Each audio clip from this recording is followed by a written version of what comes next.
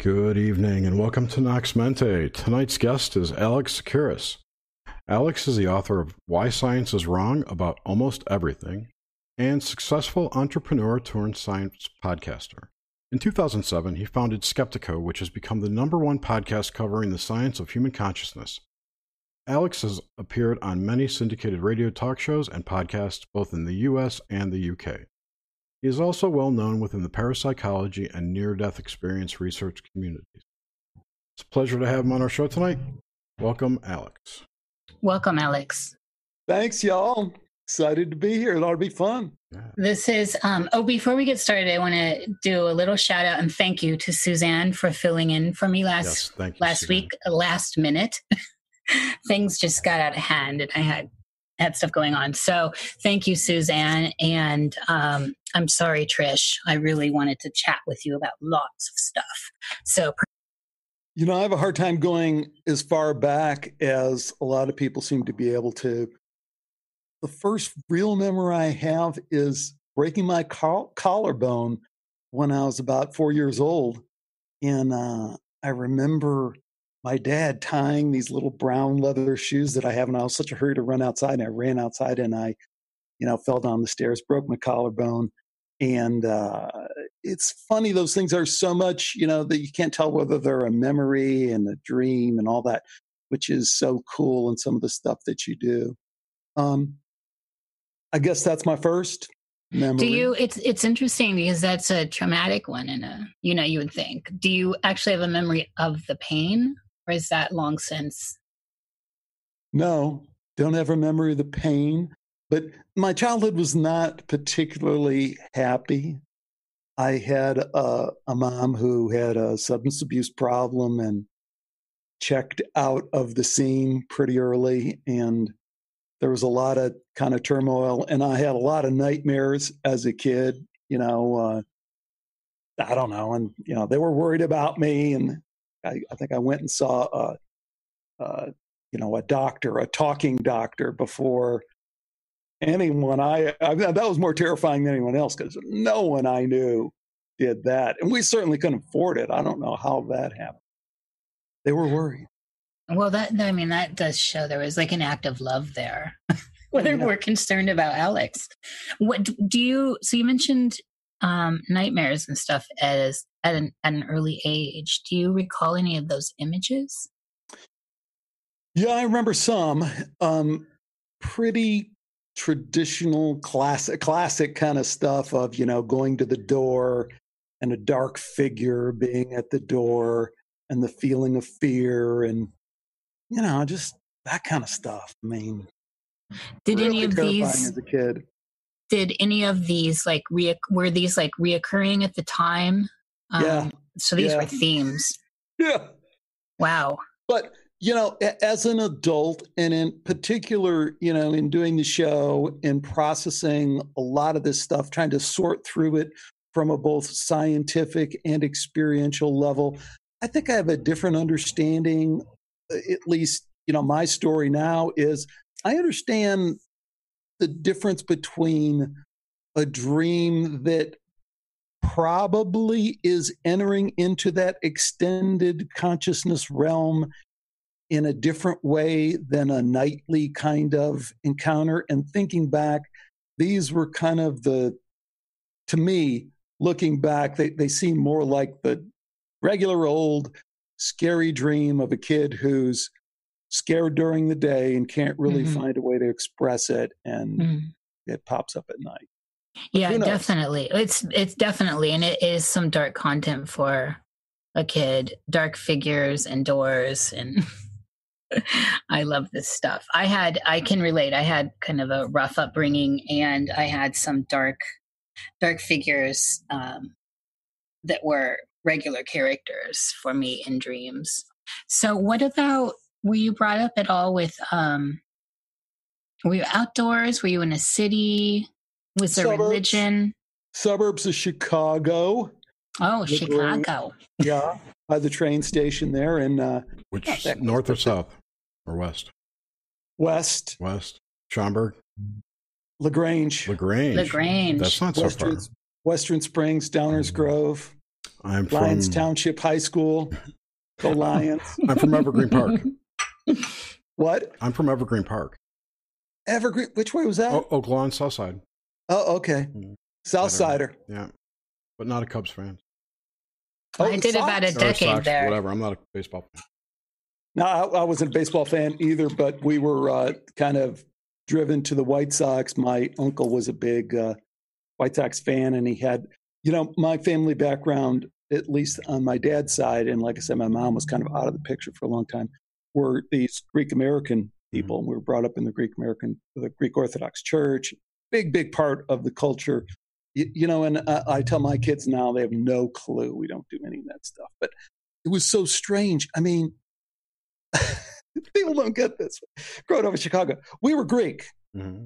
We were Greek. I mean, you had shit to do every weekend. You had your weekends planned for like weeks and weeks.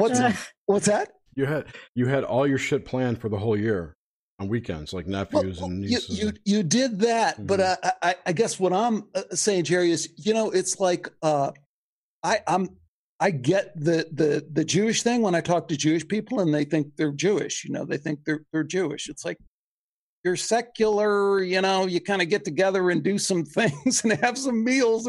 There's nothing really religious about it. We were Greek in the way I had never been to Greece. I didn't speak Greek, although when I went to church, everyone did. But that was the identifying, cultural thing. And it's like, it's not until you get much older, as an adult, and you go, what the hell were all these people sitting around talking about Greece? We're in America. It's not like we're, in a suburb of Athens here. What is going on? And it's something unique to that time period, something unique to that place. Chicago has a large Greek population. Yes. Hey, it's cool. It's pining, isn't it? Pining for home. Pining for home. Well, I don't know. I think it also says a lot about our need for community, our need to, it's how we form cults, why cults and religions and all these things, right.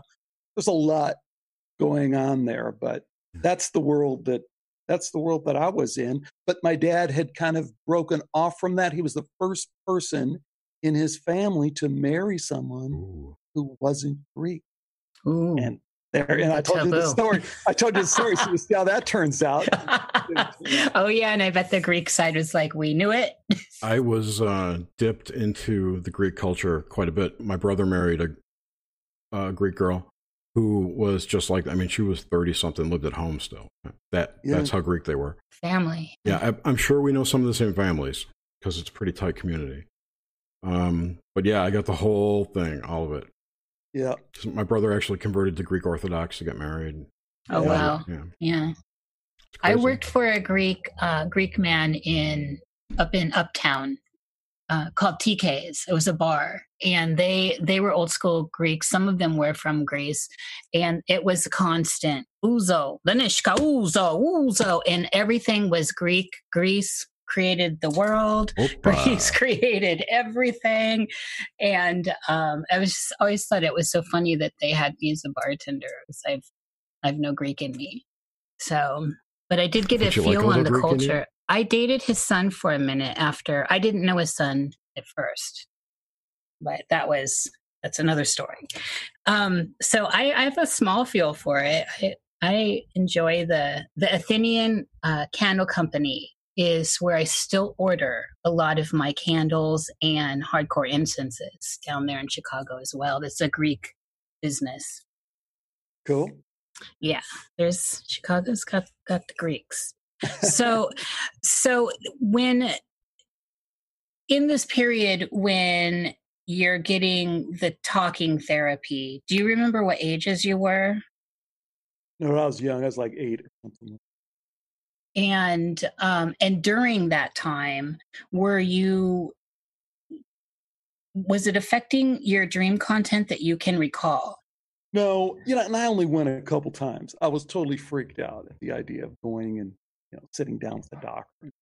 It wasn't doing me any good. And they were just, credit to my father that he was extremely open-minded that, hey, this isn't a stigma. Let's see if this guy can kind of help kind of thing.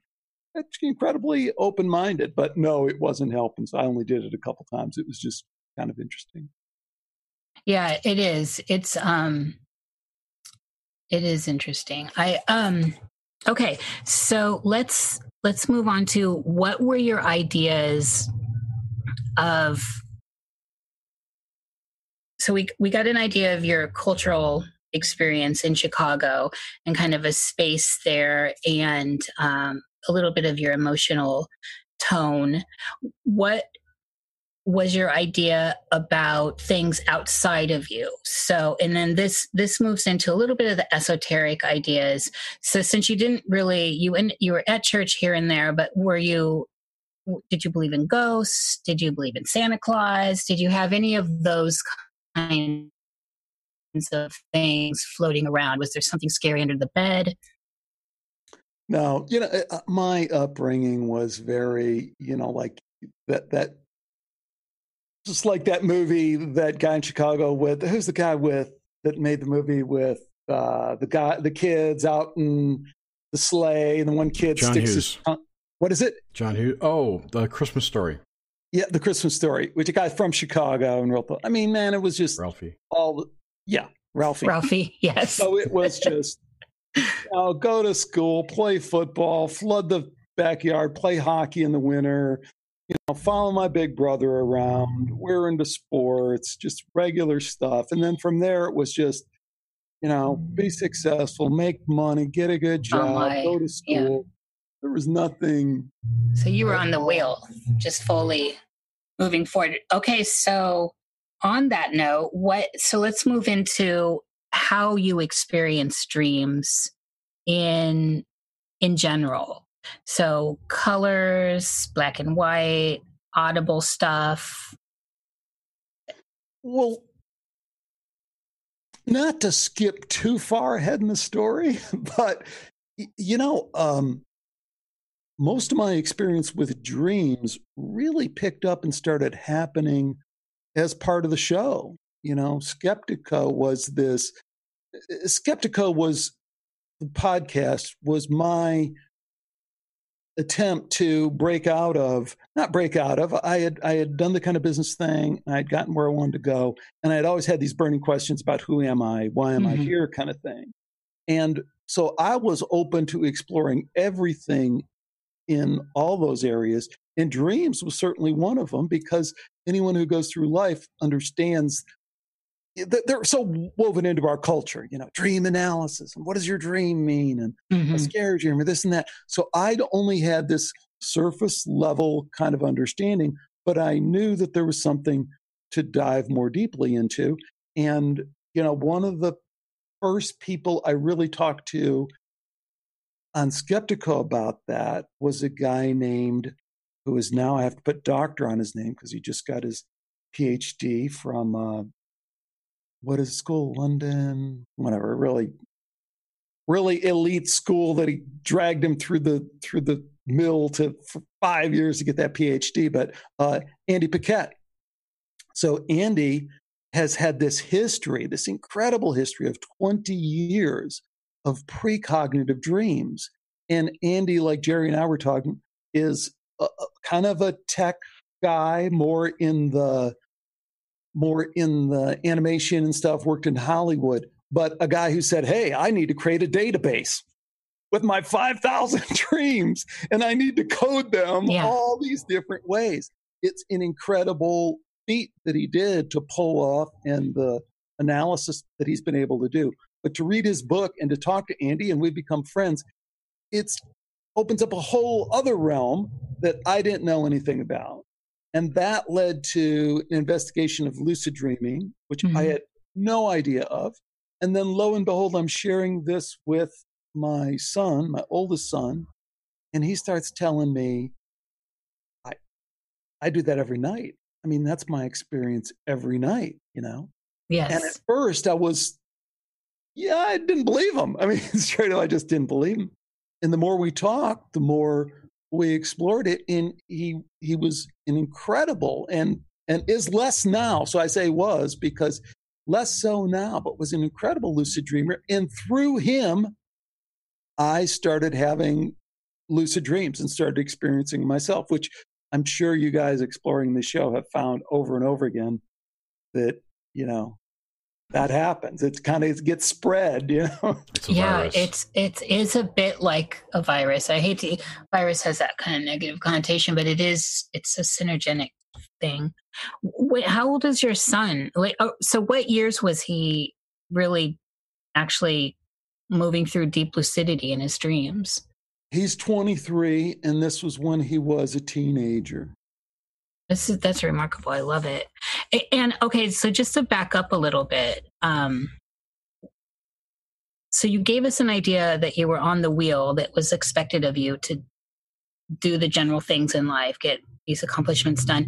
What actually? And you started Skeptical 10 years ago. What actually was the catalyst to get you into that state? I'm looking into this stuff now.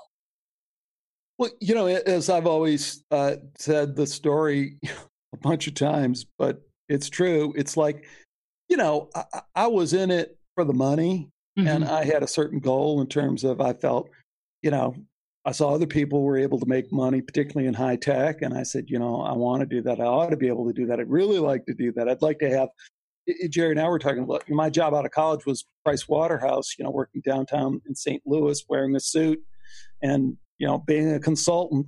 And I sure as hell knew I didn't want to follow in the footsteps of those people ahead of me, you know. So I wanted somehow something different, but I wanted a piece of that pie. But at the same time, I was a yogi. I kind of got into yoga, and it just really had an impact on me almost from the beginning. And that was an interest of mine that I was able to kind of maintain. But I always had this idea that if I had enough money, you know, not like a wild amount of money, but enough money where I was comfortable, I would pursue, you know, these deeper questions. And I thought that's what everyone would do. I thought everyone, gee, if you know, everyone talked about retiring or having, you know, money or not having to work. And it's like, yeah, well then, you know, what would you do? Well, then I'd go, you know, I'd figure stuff out. Lo and behold, you know, I thought, no, you know, no one's interested. It's just like, but I was, so I did it. So I just started calling people up, you know, as I say, hey, what's up, dog? Tell me. And, you know, it was a good strategy. Really, it was, because when podcasting was getting started, and I was able to call up some pretty incredible people, you know, Rupert Sheldrake and Dean Radin were some of the first people I had on the show. And, you know, I was comfortable enough behind the mic to have a decent conversation. And before you know it, you know, the podcast was off and rolling. And really in those days, it was really about 10 times bigger than it is now, because I don't know, I wasn't doing anything, but there wasn't a lot else out there like that talking about that stuff. And it drew right. Audience. It's funny now that there's so much out there, it's hard to find good content. So it's the other extreme. True, but I like it like this. I like having a lot of stuff out there. I like the long tail, man. Me think too. Long tail's best. Chris Anderson. Yeah, so agree. So I just want on your son again. Did he ever mention so he'd been lucid dreaming naturally. Did he ever mention anything that maybe how it happened or when it first started happening? Like, did he have any insight for you on that? Oh, he had tons. I mean, I tell him to this day, and he doesn't want to hear it because he's kind of off doing his thing. But I tell him, you know, dude, you're a shaman. I mean, you got to face that. I mean, the purple panther that's sitting up on the rock telling him these secrets in the universe. Wow. And he's like coming back to me. I remember asking him, questions about that I was running into in Skeptiko. I mean, I always remember this one question I asked, the predetermined question. Yes. How is it? Is it predetermined? It thinks for a minute. It was almost like somebody who knew the answer and was trying to think of a way to put it. He goes, well, it's kind of like a Rubik's Cube. You can turn it any way you want, but it's going to come out. It's going to come out. So it doesn't matter the pattern you take. It's going to come out. Whoa. Yeah, he sounds awesome. But it's true, though. I mean, either way you look at it, it's either or, and you can't get away from it. So. And there's a lot of different paths you can take. You can turn that wheel a lot of different ways, and then you're going to reach some points. And I don't know. I don't know if any of that's true or not. Well, I find it significant that this is your son, right? That this came from, whatever the upbringing was, he was able to be in that space and inhabit these other dimensions. Kids, I mean, we have 4 kids, so it's like everyone is different. And my oldest son, that was a period. I mean, he's not really into that right now anymore. Yeah. And like I said, I always kind of put the bug in his ear and say, you're a shaman, don't you? Yeah, but you need to, well, I'm sure there's, maybe he needs to meander away and come back. Maybe. So tell us about how you dream though now. So just in the general, let's wide swatch this. Like generally, what do your dreams, what's that landscape look like?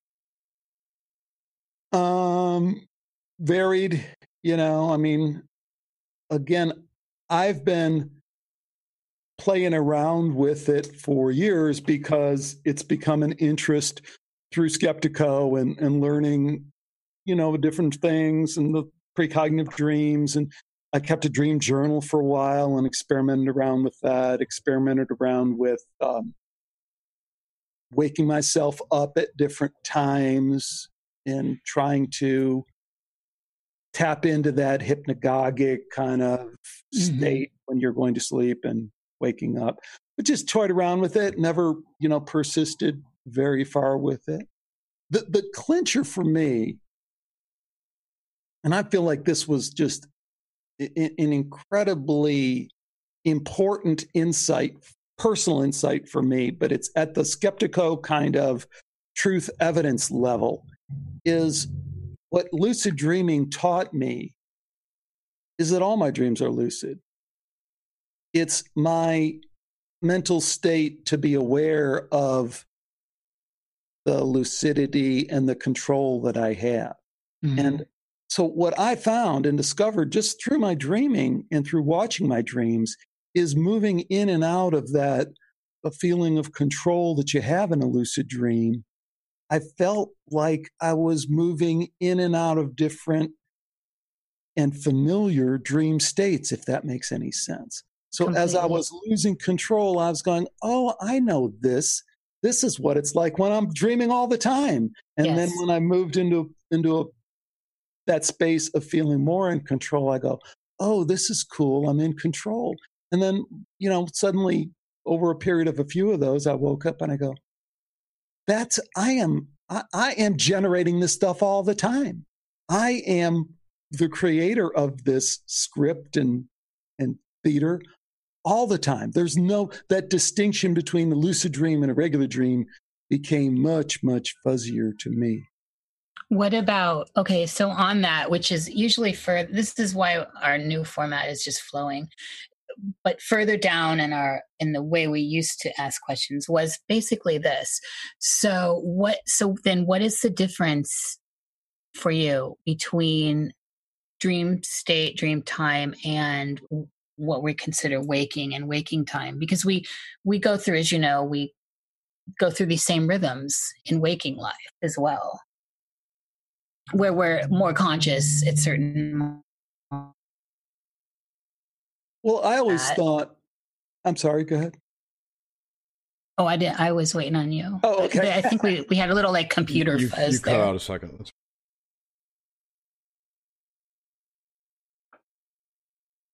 What was the question? No, it was. I remember the question. If you want me, I'll just go on it. So I think that. Are you okay, Jerry? Should I go? Yeah, go. I'm sorry. Oh, yeah, you're good. Now I'm having trouble remembering the question. I couldn't remember. So, you guys, it's hilarious. All the time. Okay, so that state between, we're just talking about lucidity within dreams, right? And how we're basically always lucid, as we are here in waking life. Well, where is the line between that and this? Right. Again, I don't. That question doesn't draw me in so much as does the, and you guys probably know, I'm sure you know this, but like one of the tips you'll get when you're learning to lucid dream, or I don't even think that's the correct term, but that's the term people say, is learning to lucid dream, rediscovering, because we all do it, I think, all the time, but is to question this state of awareness, non-dreaming, right? Like that's one of the things they'll tell you is during the day, just kind of get in a relaxed state and say, am I dreaming? Am I awake? And just be in kind of that hypnagogic state just a little bit, just by asking yourself that question. And this isn't me. This is just one of the things I picked up from one of the guests, kind of a classic way. Yeah, it is classic. Classic. So I found that directly gets to your question, is tricking your mind, your consciousness into playing around with this idea of what is loosening that up rather than tricking is maybe a better term. I did find, I thought that was effective at times. Yeah. I agree. And I think for me at one time, it was a great tool, or when you walk through a door, to stop and acknowledge that you're dreaming, and the doorway is a symbol and moving through. But I was looking more for your opinion of this state of consciousness that we're in right now, as it relates to other states of consciousness, such as memory and dream, in context to this conversation. We didn't ask him about astral space yet. Well, I know, I'm sneaking around. Okay. It gets tough. It gets tough. I mean, because again, if I'm gonna keep it real, keep it real, Alex. I'm kind of a yogi. I'm kind of more drawn to the yogic kind of ideas that make more sense to me, and not that they don't have a whole lot to say about dreaming, but it just all seems like different aspects of this play, like the same with the spirit realms. It's like not too much to get to, understand it, organize it, but I mean, it doesn't motivate me very much to ask those questions, other than to look at the science of what people are doing. And that's another way of playing. I mean, science is another way of playing. It's not a reality. I'm not saying because, and those are some of the more fun discussions I've had, particularly recently on Skeptico, is like with Dean Radin again. I had him back on because he wrote this book on magic, and I love Dean, and he's awesome. He is such an important figure in history, in the history of science. And that's one of the questions I had for him, is like, what do you think the legacy of Dean Radin is going to be? Because it's going to be huge, because he was right. And he took all the shit that could be laid on somebody, and he prevailed, and he was right. But having said that, now he's off dabbling in this magic thing, and he's doing it in a way that I don't think totally makes sense. I mean, if you're going to go the magic route, and same with stretching this dream consciousness thing too far, you run into the consensus reality thing, which is like, hey, It's all bullshit, right? I mean, we're creating this consensus reality, and we're playing and talking about this stuff and talking about spirits and dreams and all the rest of this stuff. But at some level, we've already called that into question in a way that makes it difficult to take it too much more seriously than just informed play that maybe motivates us to get up tomorrow and figure something out, that feels right for the next time. You get what I'm saying, right? Oh, absolutely. But I would say part of the limitation is materialist science. They won't consider things, paranormal things, as science or try to investigate them. I mean, they can't. I understand why. True. They can't. So they won't. I mean, that's why. Well, but hold on. I mean, if they can't. They can't. So that's the dilemma. But they can't on a couple of different levels. They can't in the societal, institutional, this is how the game is played. Right. But they also can't in the sense, and, this is what... They can't measure it. What's that? They can't measure anything. Exactly. Right. And that's when I wrote the book a couple of years ago, and I always remember, it's a great experience. Great experience writing that book and then going to Rupert. Rupert Sheldrake wrote the foreword to it. And Rupert wrote the worst, most non-endorsement, forward.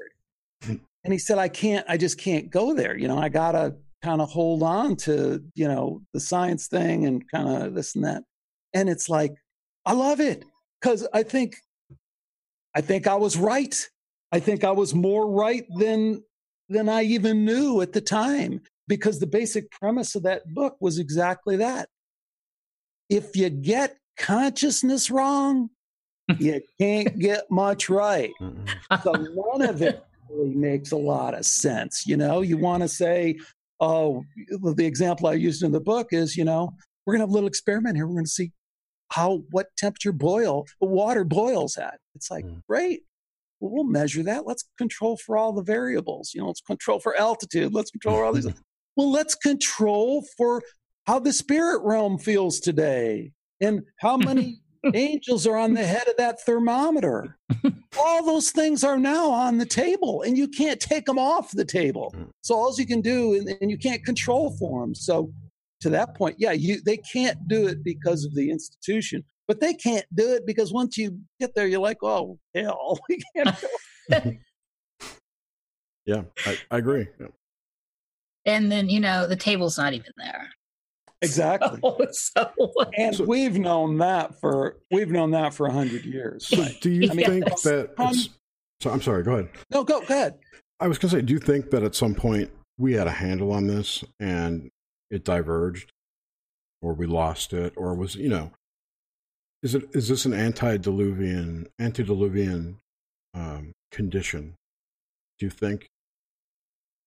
Yes and no. I mean, I think the myth of progress that you're alluding to is definitely a reality. We can see it all over the place.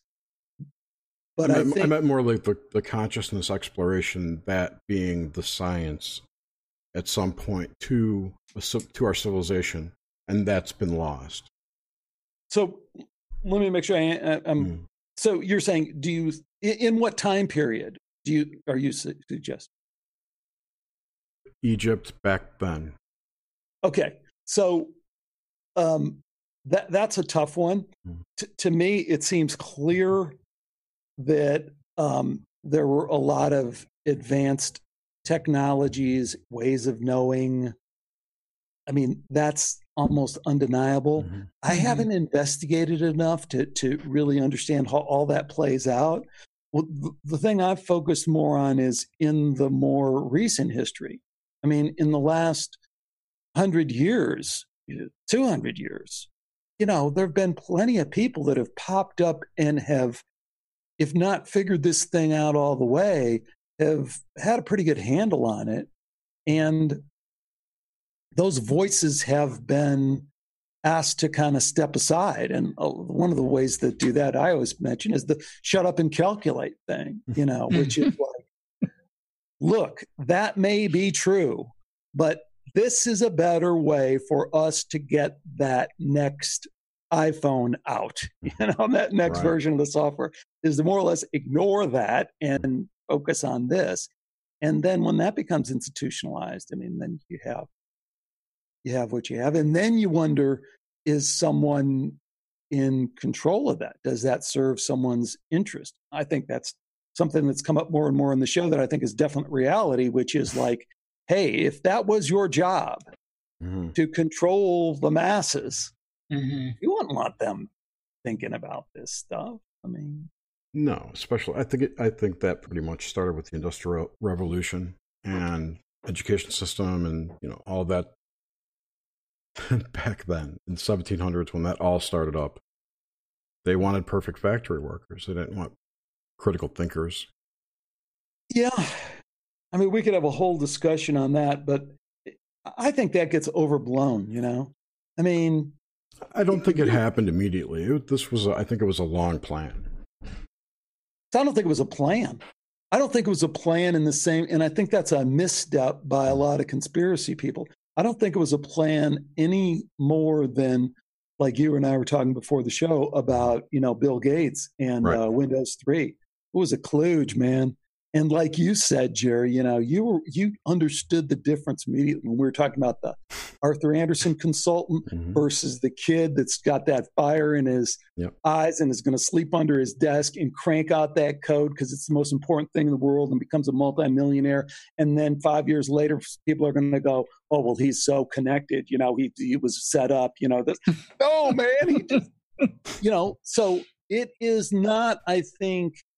So when that, it's like the whole robotics and AI thing. That's real, but somebody planned that? Really? Well, don't you think it's more synchronistic? We're kind of all working towards something and then creating, like it seems like everyone's furthering tech and then tech furthers itself, the whole Moore's Law thing, but on a different level, almost on an esoteric level. I don't think so. I think that's in play. I think the esoteric level is in play. I think the spiritual influence is in play. But I think the overriding, that's just my opinion. We're just shooting crap about stuff right. I don't normally get a chance to talk about. But I love that guy, and I forget his name now, the guy who did. And then he was kind of later outed as maybe kind of mixing the sources a little bit. The guy did a one-man show on how about China and exposing the work in China and the guys who make the iPads and the iPhones and have never seen an iPad. Oh, yeah. And how what was his name? Yeah, and the great point I liked, he said, there's this longing for everything, for things that are handmade. He says, well, let me tell you, everything is handmade. I went to China and I went in this factory and people are jumping off the building to get out of it. But when they're in it and they're forced to work those 20-hour days, to barely get by, they're making all this stuff by hand. And as soon as they can, they'll get a robot in there to do it. But, to think that it ain't planned out. It's just, the next step of somebody trying to make a buck, somebody trying to optimize it. It's the haves and the have-nots.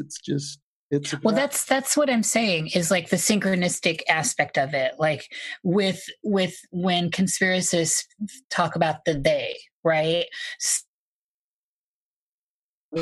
Child and Ford and all these, they were all trying to make their buck, right? And it seemed to be around that same time that it was good to do business together. And then now all of a sudden you have a cabal, from the outside looking in. And so my question always was it's just like kind of riding new waves of advancement, and you have people that are cresting the waves, and because they're the ones doing well, and the divide is obviously large at times, the haves and the have-nots, there's a projection onto these people that are doing well that they are in control.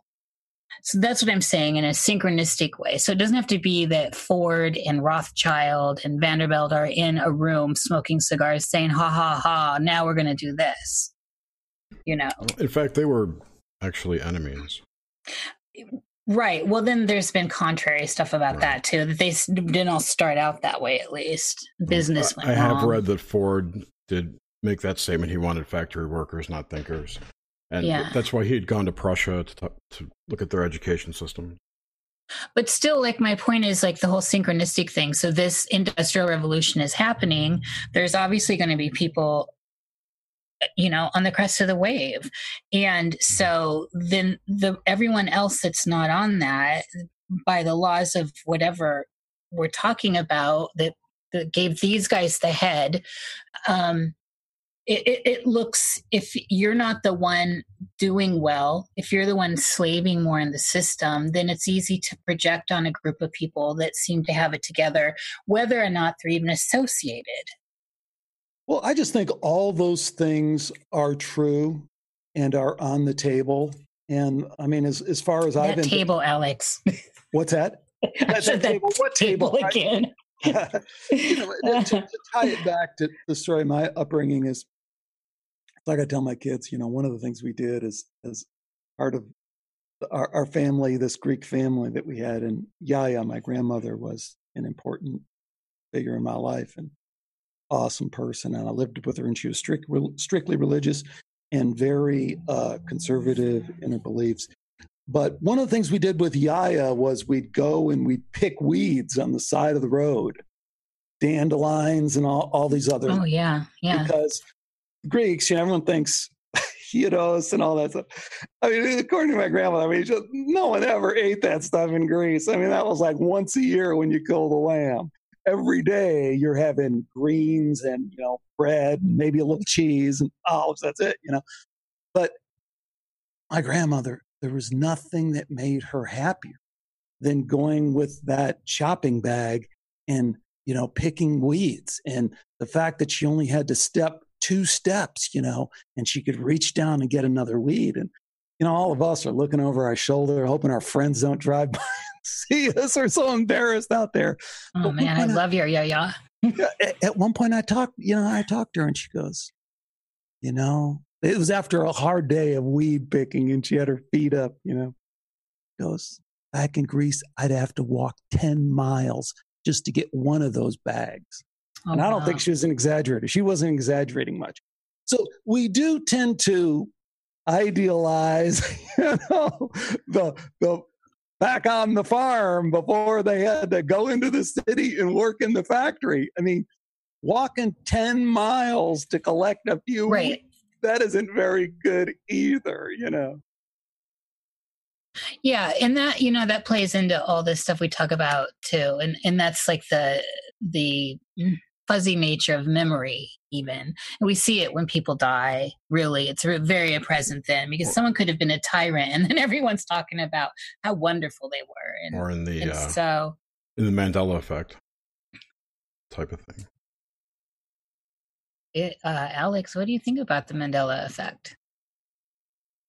Again, I think it's true, and I think it's way overblown. How so do you think it's true? Well, I think at least in some of the examples, we have kind of evidence of people misremembering on a almost, you know, societal, cultural level, right? Mm-hmm. I mean, I haven't studied it that much, but I think other ones seem highly suspect in terms of 99% of them are, but there are the standouts. I had one myself. I was taught to spell the word dilemma with an N, Dilemna. I went to a Jesuit school. That's what they taught me, you know. I went to St. Ignatius in Chicago, by the way. So, you know. That's a good school. And they taught me how to spell dilemma with an N, but now you cannot find that anywhere. Uh-huh. And there's a whole community of people. It's dilemma with an N.info. There's a website. Wow. All these people who are taught to spell it that way. Yeah. I don't misremember it. Right. So it's just interesting, you know. Yeah. And I could blame Google. It could be a Google scrubbing of information, because my only source of information now really, you know, I could go to the library, but that's a hassle. But right now, your only source is your memory. My memory. Correct? Correct. and others who have the same memory. Yeah. So my thought on the Mandela effect is there's no way to prove it's real or fake. You can say, no, these things, you're being a dumbass on some things like marketing changes in logos and branding. That stuff happens all the time. They change branding. People, I don't remember it that way. Well, it was that way once, and now they rebranded and they've got new brand everywhere. But then you get the weird ones. So. Right. The anomalies. So there's no way to really prove it's real or fake, technically. So Alex, do you think so in kind of in this vein and moving a little bit back into dreams, what are your ideas on the bleed through with dreams? So like when you're learning something, like what people are calling a download in your dreams, where you learned something first in your dream or you think you did, or even the more, I guess, woo-woo stuff of the precog stuff or the prophetic stuff, the bleed through from there to here with information. Where are you with all that? I was alluding to referencing Andy Paquette, my buddy who wrote the book Dreamer and had cataloged 20 years of these precognitive dreams. Man, I mean, you guys got to check that out if you haven't heard of him. Have him on the show. Unbelievable. We need to get him, Jerry. You got that written down? Yeah, and just email me and I'll connect you with him because. Okay. Thank you, Alex. Love his approach. I mean, it's a skeptical kind of approach. A guy who's published multiple peer-reviewed papers on his dream database and had a very unique way of kind of challenging the assumption that they truly are precognitive and how you would gather statistics out of this. But I'll just give you one that I remember off the top of my head. So Andy has these precognitive dreams all the time, multiple ones every night. He doesn't even count them unless there's known people, known events, extraordinary events. So one that pops to mind is he wakes up one day and he has a memory of having a dream of someone who is an acquaintance, a friend, but not well known. And this guy is talking to someone else, and there's some kind of natural disaster associated with the weather involved. So he calls this guy up the next day and he says, he does this all the time now. He goes, hey, it's Andy. Oh, yeah. Oh, man, how you doing? Well, you're going to think this is really crazy, but I had this dream last night, Guy goes, strangest thing. My neighbor, hurricane, 2 trees fell on 2 of his different cars, Okay, thanks. Click. Another one racked up. I live for that. How is that not, statistically significant or whatever? Yeah. How is it not predestination?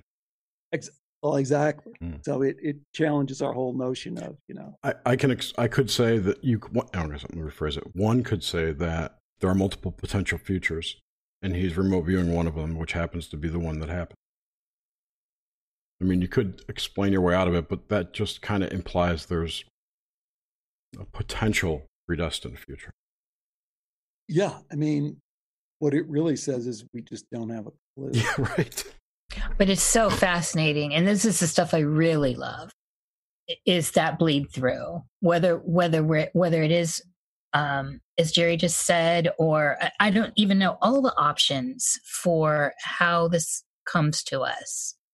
Right. No. Have you experienced personally, though, this kind of information bleed through from dreams to here?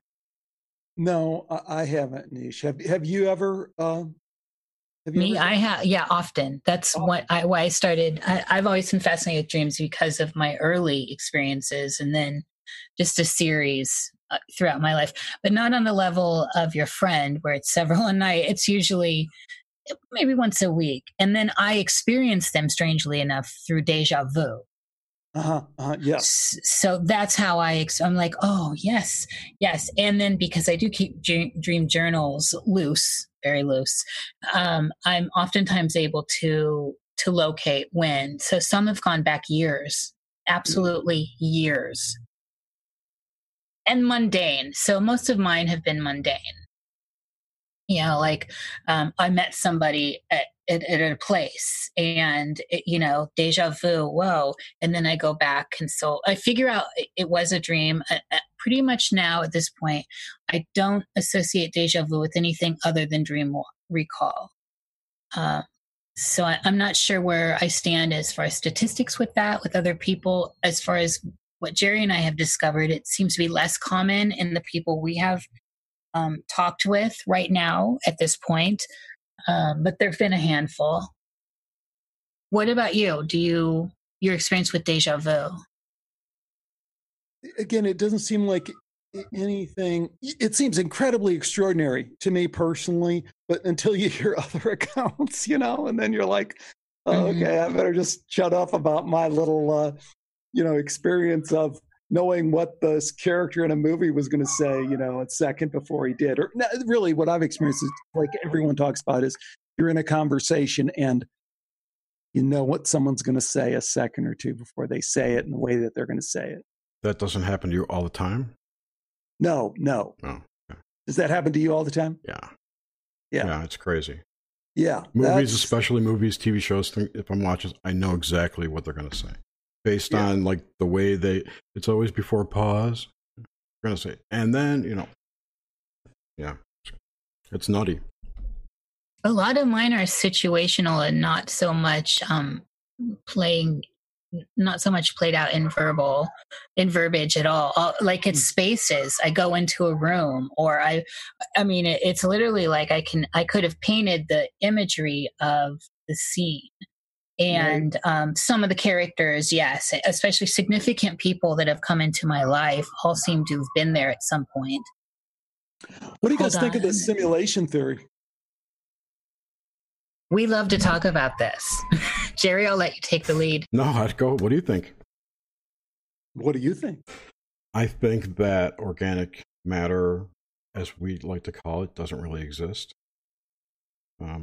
If we can believe quantum mechanics, they can get down to the 0 point quantum field, whatever it is, where matter spontaneously materializes or manifests. So if that's the case, it probably doesn't really exist. It's more of a consciousness projection that we actualize.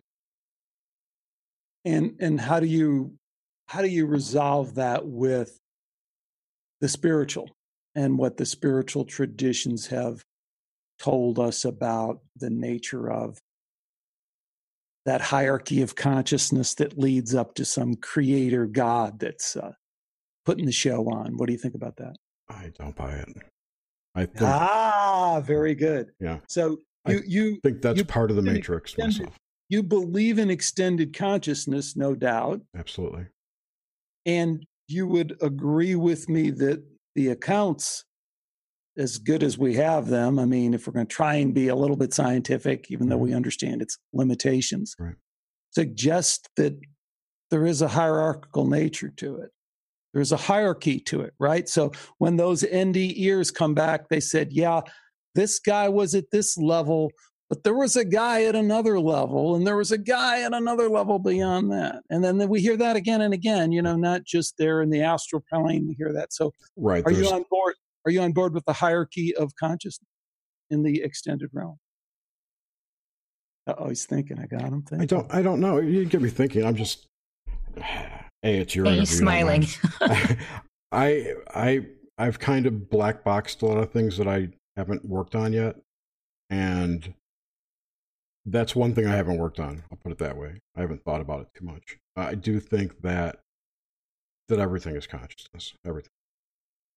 Yeah, yada yada, yada yada. Right. I gotta go skeptical on you for a minute. So this is what I've been exploring, and it's interesting for me to talk to people who are exploring it as well. So I'm not trying to be too flippant. I think it's really really fun and cool, and I feel like we can talk about it. Absolutely. So the data chain that I see is as I laid it out to you. Anyone who's stuck in the materialistic, you're a biological robot in a meaningless universe thing, I mean, they're not even at the table that doesn't exist. Right.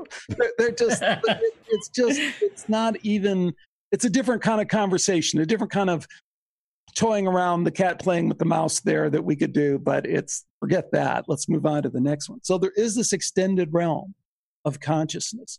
Now, if we're going to try and put the alligator clips here and there, to me, the evidence of a hierarchy is just overwhelming. It's just, you can't get around it. And the people who want to get around it, I think, sound kind of sketchy. They sound like they're falling back in the secret society. No, I think it sounds like, the chaos magic folks want to go there somewhat. Mm-hmm. I think the panpsychism people want to go there somewhat. To me, the evidence, the super psi people love to go there. The evidence just doesn't conform. And I think it's a disservice to try and bend it in that way. I think the uncomfortable conclusion to that is that something like God seems to be in play. Which one? And what's that? Which one? Something. See, that was a joke. I didn't mean it. It doesn't matter. What matters is to know that, to say, to think otherwise, you then have to construct the different reality, a different reality. What I like about the simulation, the question I love, and I give credit to one of the people in the Skeptical Forum, that's always what I say. Simulation of what? Simulation of what? Then you quickly see that when we're talking about a simulation theory, we're presupposing and applying on that structure a known structure that we know. It's like, it's from the Matrix, it's from this virtual reality game it's like, no.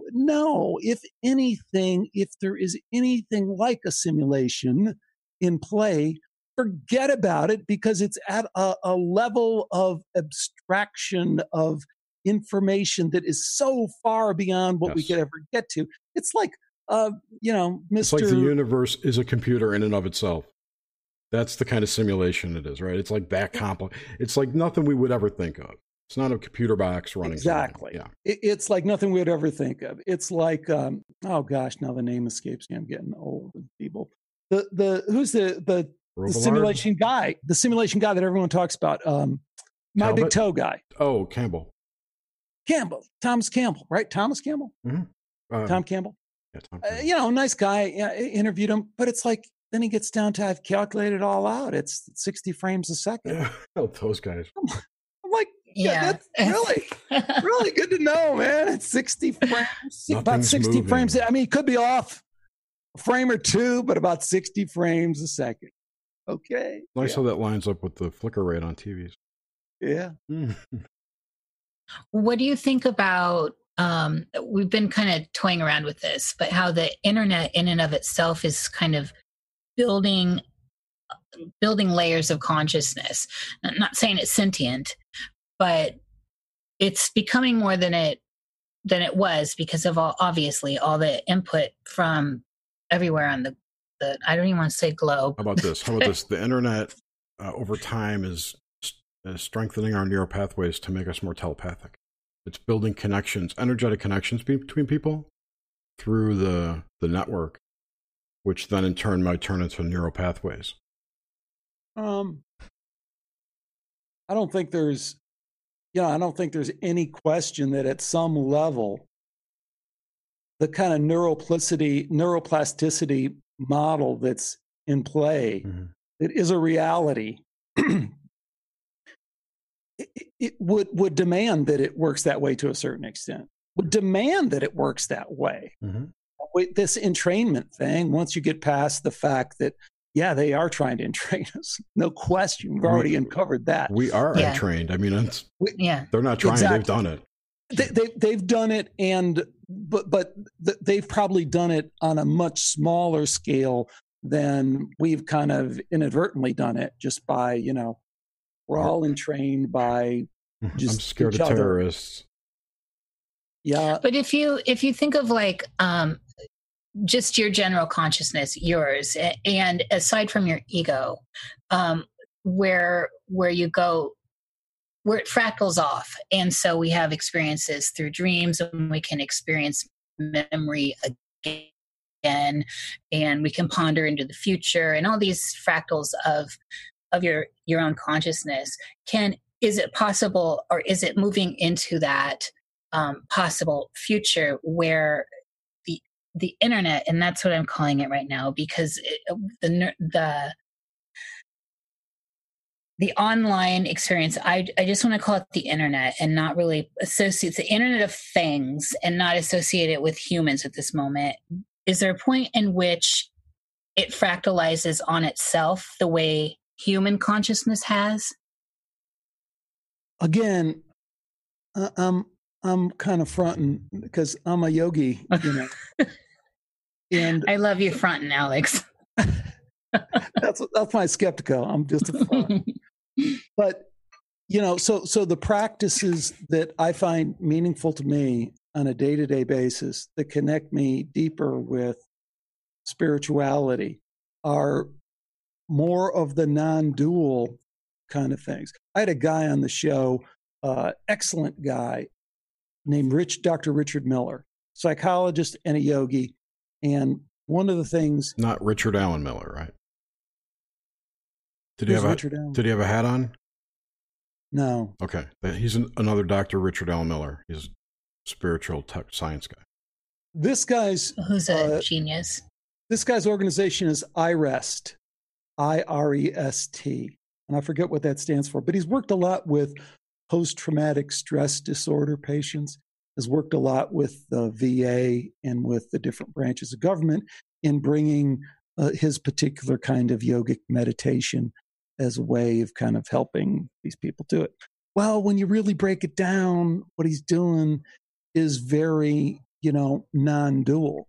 And he's asking these people to ask questions of themselves that allow them to separate that consciousness, what we're talking about in terms of consciousness, to that deeper consciousness that we all sense is always there, is always observing, and playing around with that in a way that, one of the questions that is the culmination, the fifth question is there anything special I need to do to be?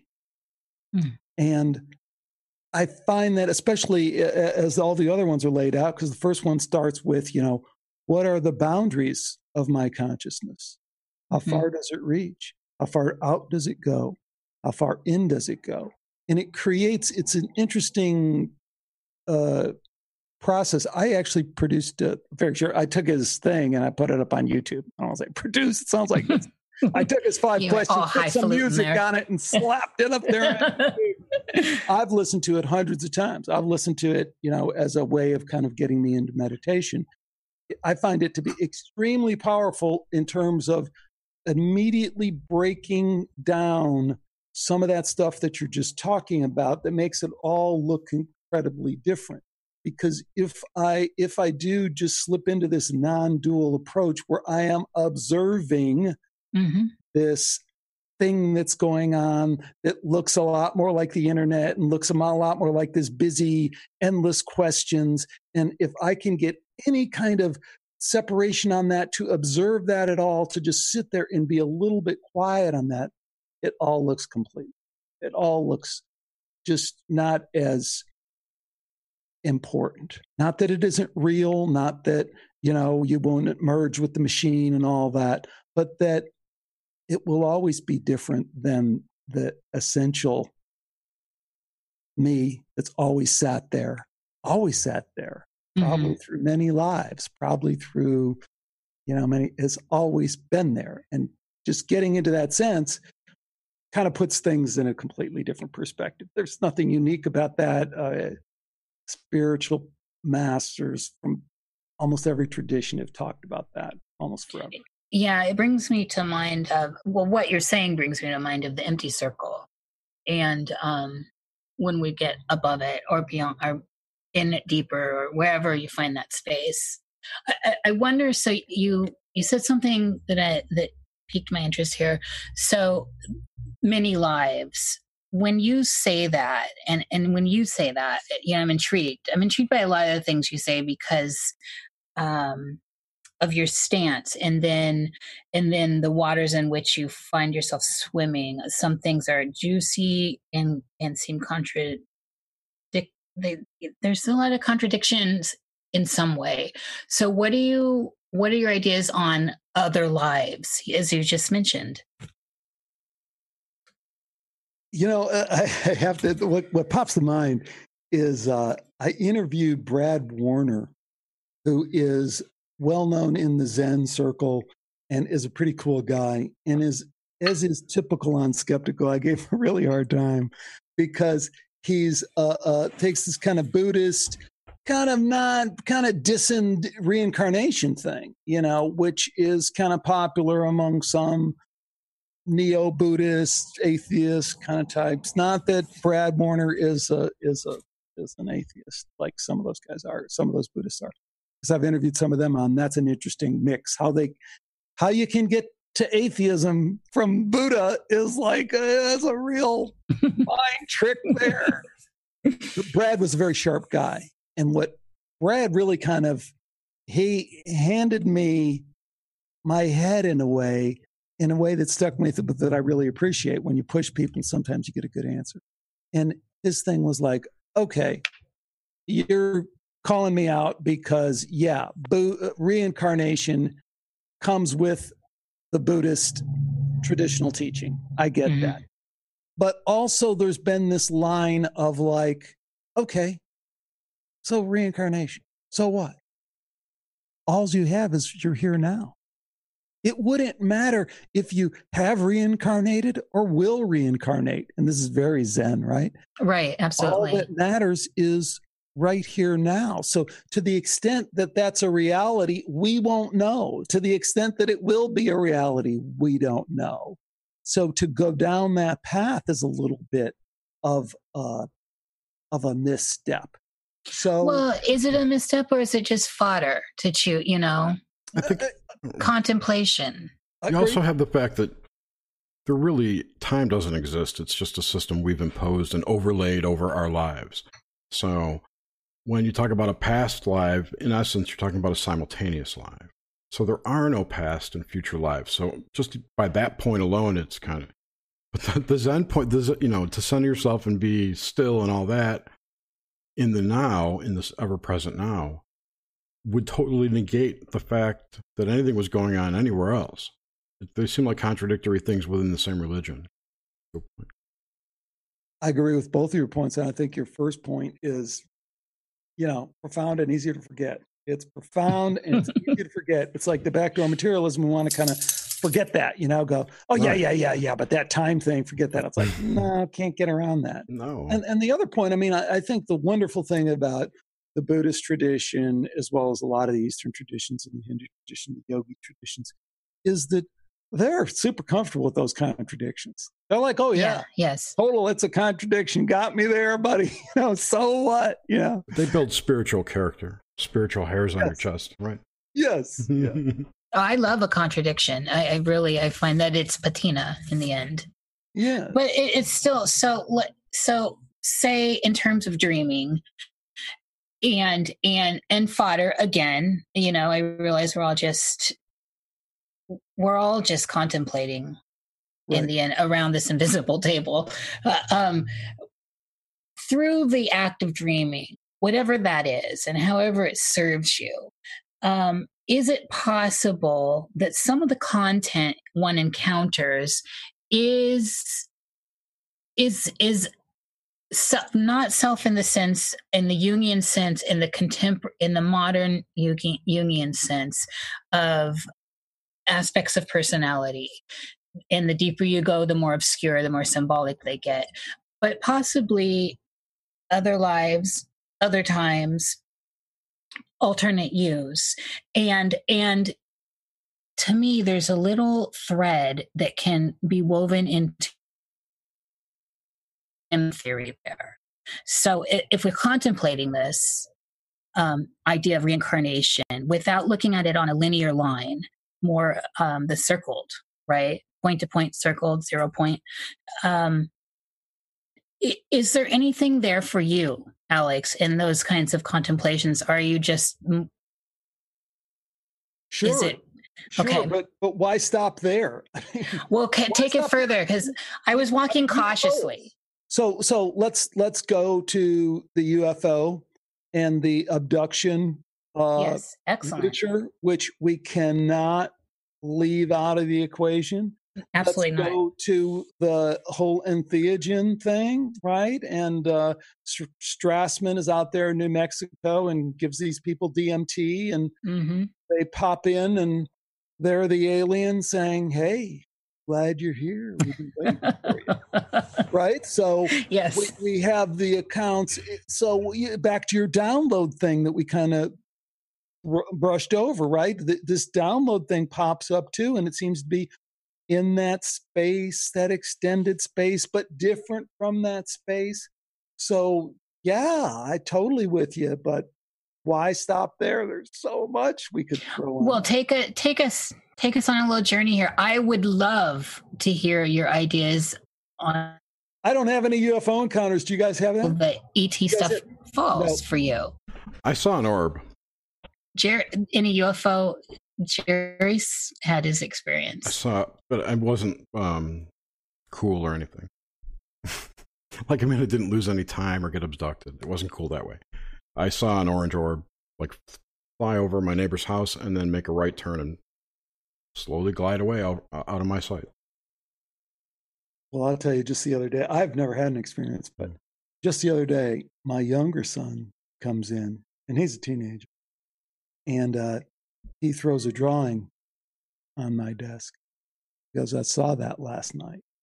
It's a triangle." And he's got written out 3 paragraphs of it did this, it did this. And, wow. And it appeared, came out of the water. We live right on the ocean. Came out. We live a couple blocks off the ocean, but we look right down on it. And so my older son, a few years before, was out surfing without surfing with some guys who he didn't go out surfing with him. He kind of met him out there, kind of knew him. So it wasn't like they all saw it come up out of the water, saw it fly around. They just made it for the shore. And then, years later, my younger son sees. That's intriguing. Yeah. So yes. And I say so. Any UFO encounters for you? But that's not a UFO to me. To me, that's Lockheed Martin. Well, that's a tough one to process too, because I shared that with him too. I said, a lot of people think that the triangles, they might be ours, only but because there's a patent for them on the internet. But in the water, yes, the TR, whatever they're called, 3Bs, right? TR3Bs. Yeah. But we've been seeing them for a long time, so I don't know. I mean, I think all that's. But then there's all the theory about how our tech, the secret level of tech is way far advanced from what the public level is. No question.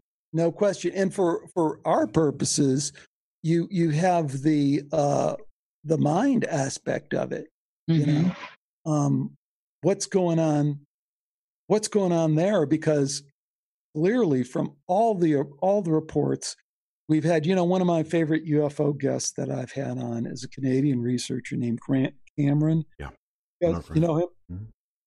And what I love about Grant is one of the first things that he broke, and he really made a point of investigating it quite thoroughly, is something that Stanton Friedman, who we all know and been on the show, and I really like Stan Friedman. He's been on the show a couple times, and I think he's underappreciated.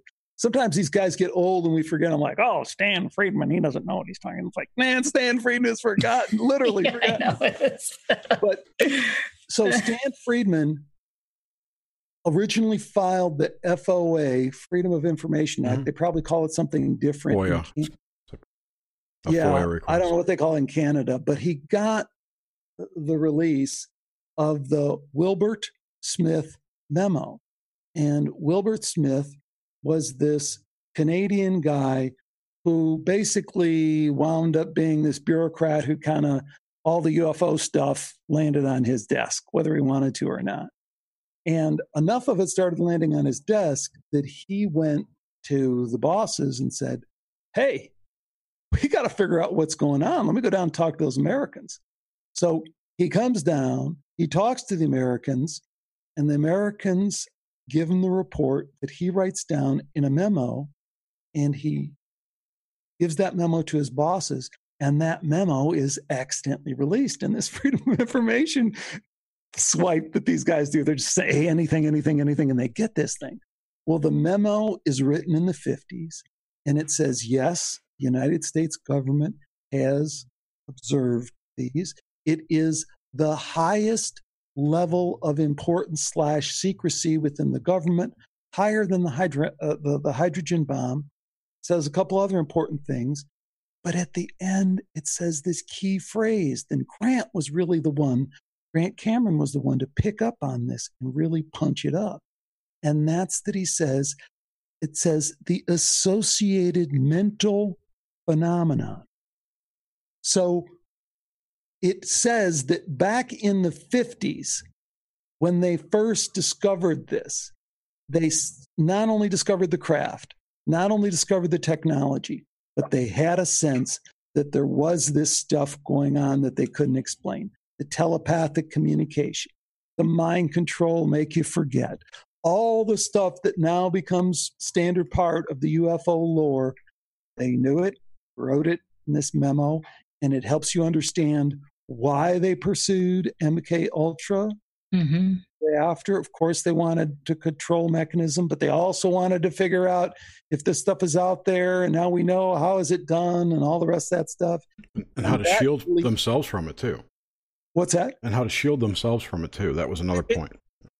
Which is always, I mean, if we're going to, crap on the intelligence agencies, we do have to, give them, we do want to be protected. And there is an element of, got to know what the threat is in order to protect one from it. Of course, you don't have to kill a bunch of us to do it. Do you know who? Right. That's what Bill Gates is doing, right?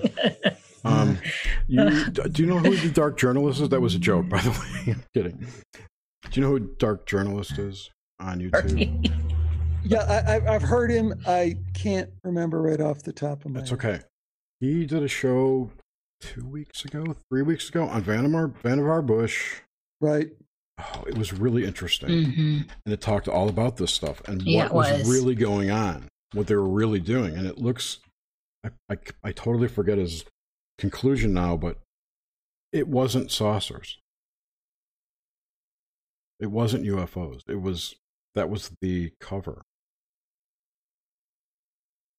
He had, and there's evidence there though. Daniel is not just going off of hearsay. So the stuff that he was presenting there's like this, there's some paper trail there. There's information that is leading to this. Just leave that. I forget about that. That's not important. What is important though is Vannevar Bush started a company called something I forget in Maryland or Delaware that has these radar antenna. They're like geodesic globes, just like Epcot Center, that big thing, which are also in Pine Gap in Australia. And they're somehow connected, that there's some kind of secret technology that's in there. And that's what he was talking about. And it tied to MJ-12 and the Wilbert Smith memo because he brought it up. It was just, I thought it was really interesting. I didn't know if you'd seen it.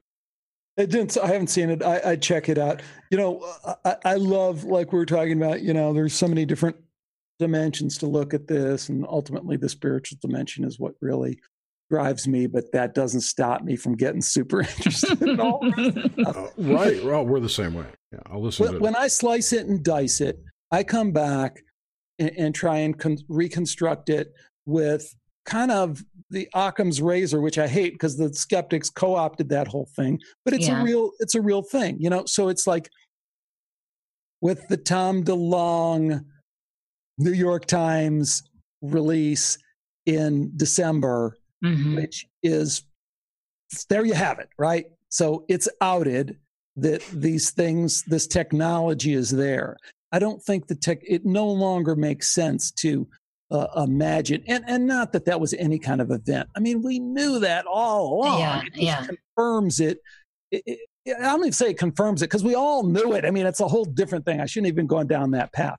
But the point is, if the technology exists, then to go back and rewrite that history that Vannevar Bush, it wasn't about the UFOs, it was about this other stuff. It's like, no, it was about the UFOs because we've been seeing the UFOs for as long as we can report them. We've been seeing them from radar and then seeing them on the ground and then the pilots see them and all that. They're there. So, it's like Joseph Farrell, I think, is awesome, has a lot of good points. But it's like when he starts spinning that Nazi stuff for Roswell, it's like, what the crap? Why would you have to go there? I mean, it's like Nick Redfern's come up with Japanese handicapped people or something, right?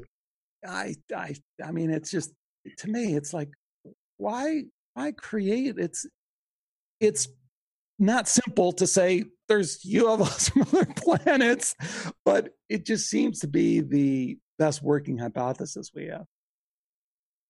Well, I know for me, what is led in all this is I have a handful of experiences that are unexplainable that affected my life. And so I'm not quick to call them anything. In fact, I don't call them anything. I'm just looking for more data. But some of them certainly fit into some of these things we're talking about. And it all just makes me wonder with everyone's ideas. And I'm moving this into your ideas now that we've kind of sensed your yogic stance on death. What do you think? So when I'm asking about death, what I'm asking is, since that's clearly like a closing, or, however you want to look at it, coming out of a chrysalis, a closing of a chapter, the end, but it's definitely another state that's not this state. Or is it? What is it for you? The idea of death, the process of death. Why do we die? I don't know if I've ever really thought too much about that, because I spent a lot of time thinking about the evidence surrounding death.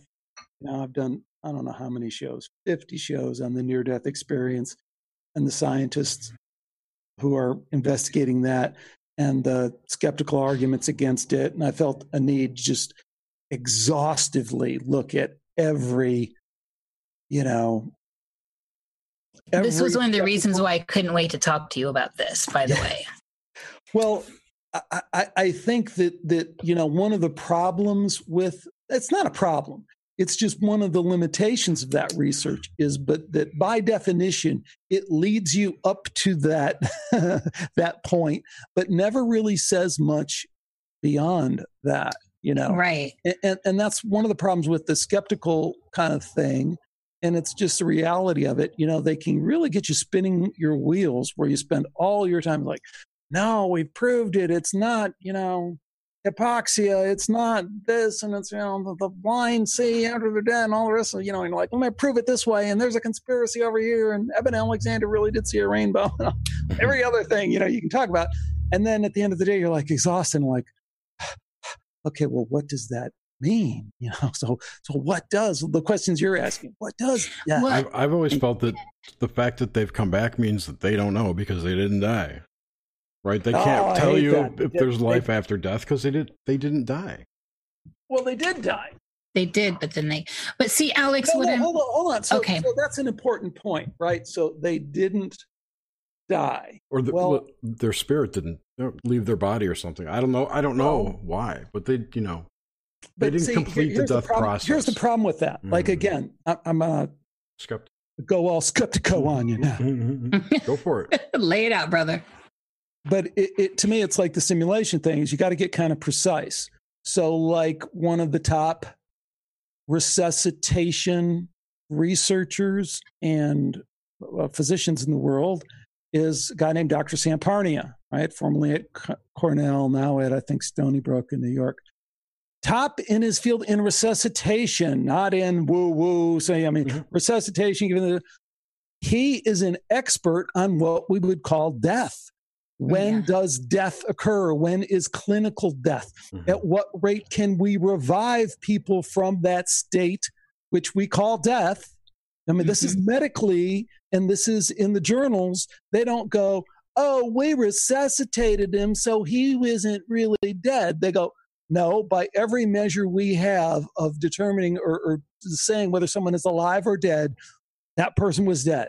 They were dead for 7 minutes. They had no heartbeat. They had no brain activity, and they had no response in their eyeballs, brainstem, the rest of that. We call that dead.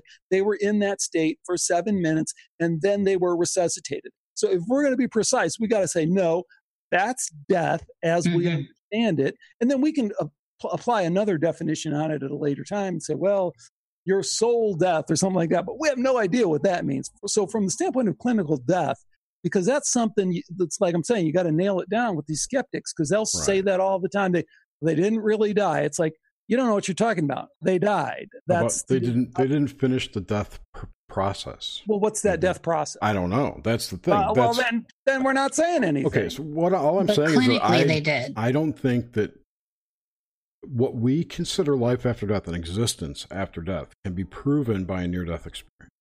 That's kind of what I mean. They didn't finish the process to get to that end point to say, oh, yeah, it's awesome here. You got to come. Well, that's just a matter of semantics. I mean, if we're going to play that game and we're going to enter into that discussion, then we have to have certain parameters. And I think it's like the neuroscience model of consciousness that we have is the dominant paradigm, is the dominant model. And when that is completely overturned, you can't then turn around and say, yeah, well, that's totally not valid anymore. But I'll tell you what, there's something else happening there. I don't know what it is, but, it's like, no, you just got to say, okay, they're dead and there's life after death because we thought this was, irreversible. We don't understand. Right. Think about what's going on here before you dismiss it, too quickly. And that's the whole think about what's going on here. Right. You have no brain activity, and yet you have some kind of visual information, visual experience that's coming in from a point of reference that is impossible. Full stop. That just proves to me that consciousness is not local. Well, and is not time bound and is not right. So it's like, okay, yeah, well, so okay, yeah, that's it. So what is that? I'm all in on the life after death. I was just playing devil's advocate there. Well, so if you have, as you said, with lucidity earlier on, and in context to dreaming, although this whole thing is a dream, in my opinion, but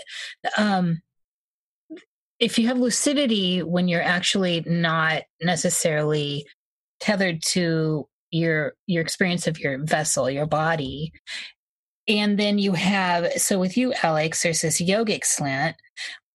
Where does this lead you intellectually and at a gut level as to what goes on after the process, after the clinical experience of death, when the body is clinically dead? What goes on with you? Again, I haven't really, it's funny.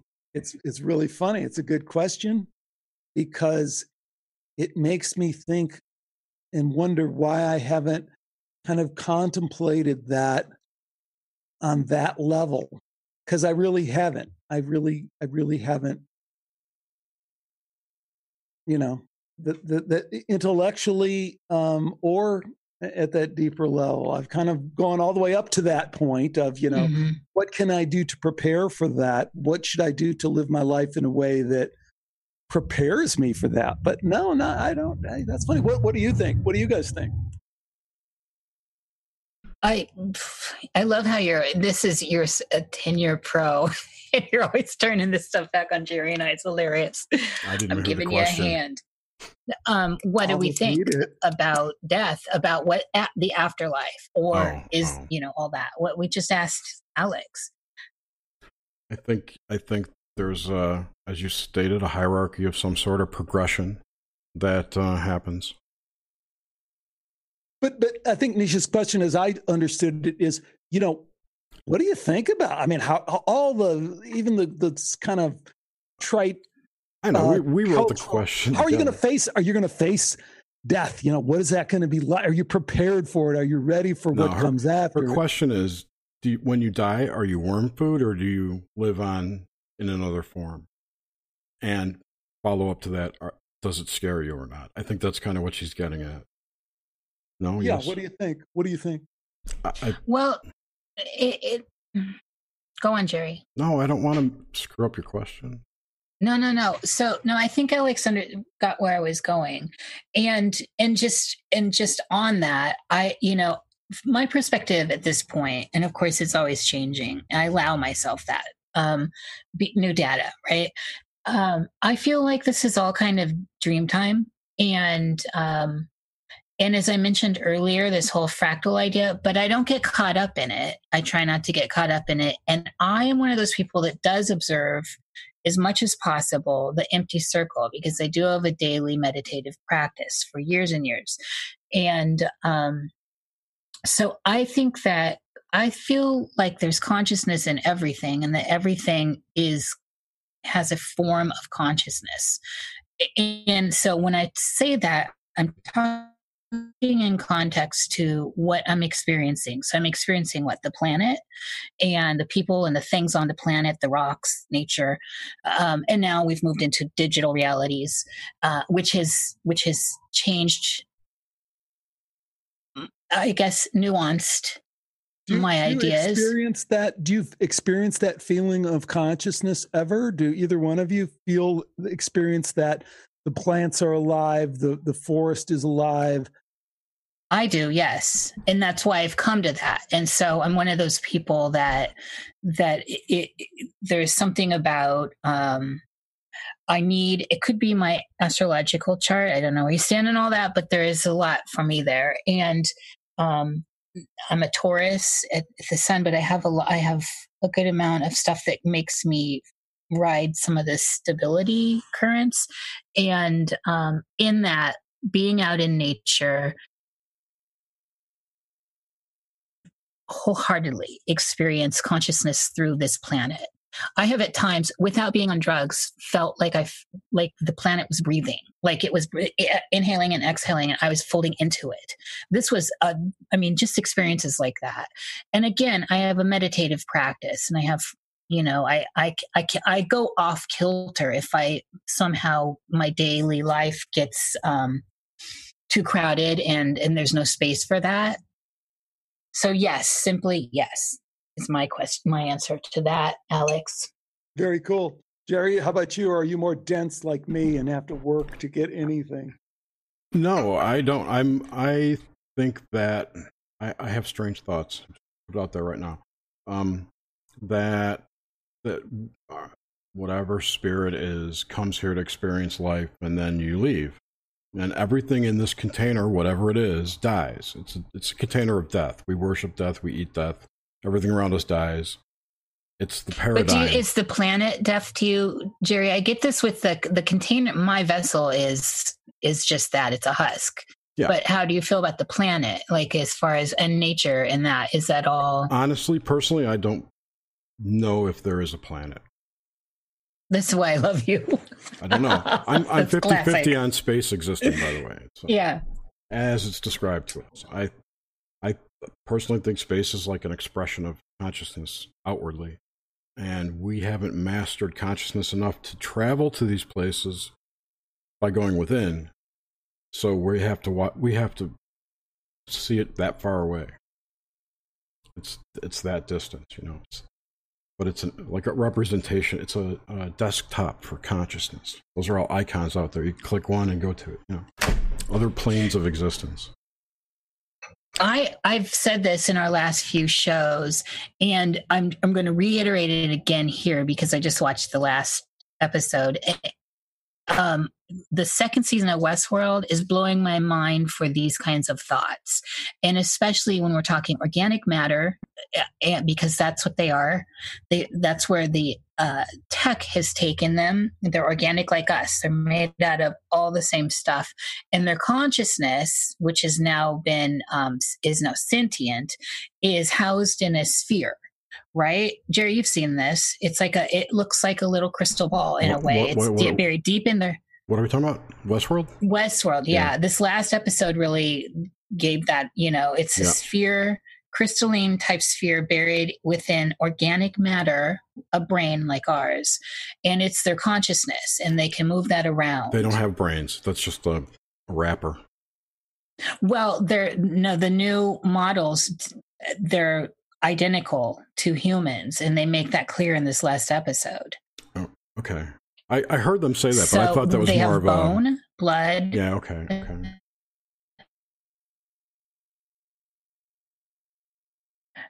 And they've given us and they've shown it to us to see that there's brain matter and stuff like that. But that's beyond the point. That just makes the point that gives us that poses the question. Again, where is our consciousness? What is the consciousness? And aside from so obviously when you're sentient, there's a sense of self, right? But there's so much more also. And what Westworld does is, because they're all tied in together, right? Hive mind. And yet there's also the egoic state, the I-ness. And so I am finding this fruitful information to meditate on. It ties into a lot of it's synth theory, really. Is it for me? This is on our invisible table. This is actually a real. This is a reality that I am chewing on. It's fodder. Oh, you need to watch the show Humans from England. Have you seen that, I Alex? love it. Mishka and all that. The sex worker. Yeah, it's like she got my name. That, if you want to contemplate what is, intelligence, what is artificial intelligence, what is consciousness, what is a person, what is a human. Watch that show, and it's like, whoa, wait a minute. Not sure what I'm watching here. Yeah, Westworld is interesting, but I've always taken the stance that they're showing us what we really are. We're the hosts. Well, and the greater point here is, where's consciousness? And so, as we're talking about like death, it's the ether. And so, is it the ether? It's the ether?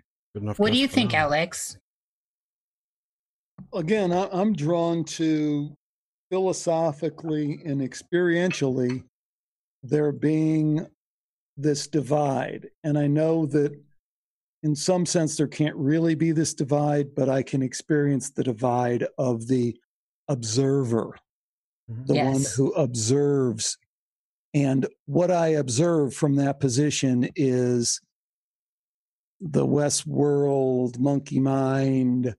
And, where was I? It's no different than when you go back and look through history, when you look at the Romans and, they all went to the Colosseum and they were constantly needing to be stimulated. And, there's a difference between that and the observer, the quiet one that, you said you could get to in your meditation, and then I could get once in a great while.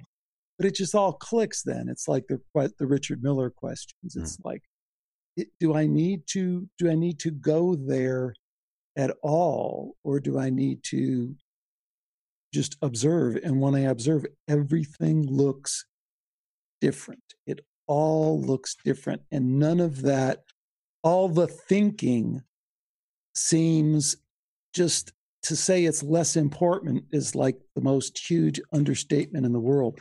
It just doesn't even seem to be what it is when I'm 90% of the time when I'm conscious. It's just like, there's nothing, I don't need to think. I just need to be, And that's right.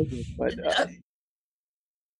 that's what I experience, because I don't experience, I'm pretty dense spiritually. I don't have these experiences as much as, like I've said on the show, and it drives some people crazy, and other people, especially men, can really relate to it. My wife, she says, oh, I have to feel it, before I can know it. And I'm like, really? Opposite for me.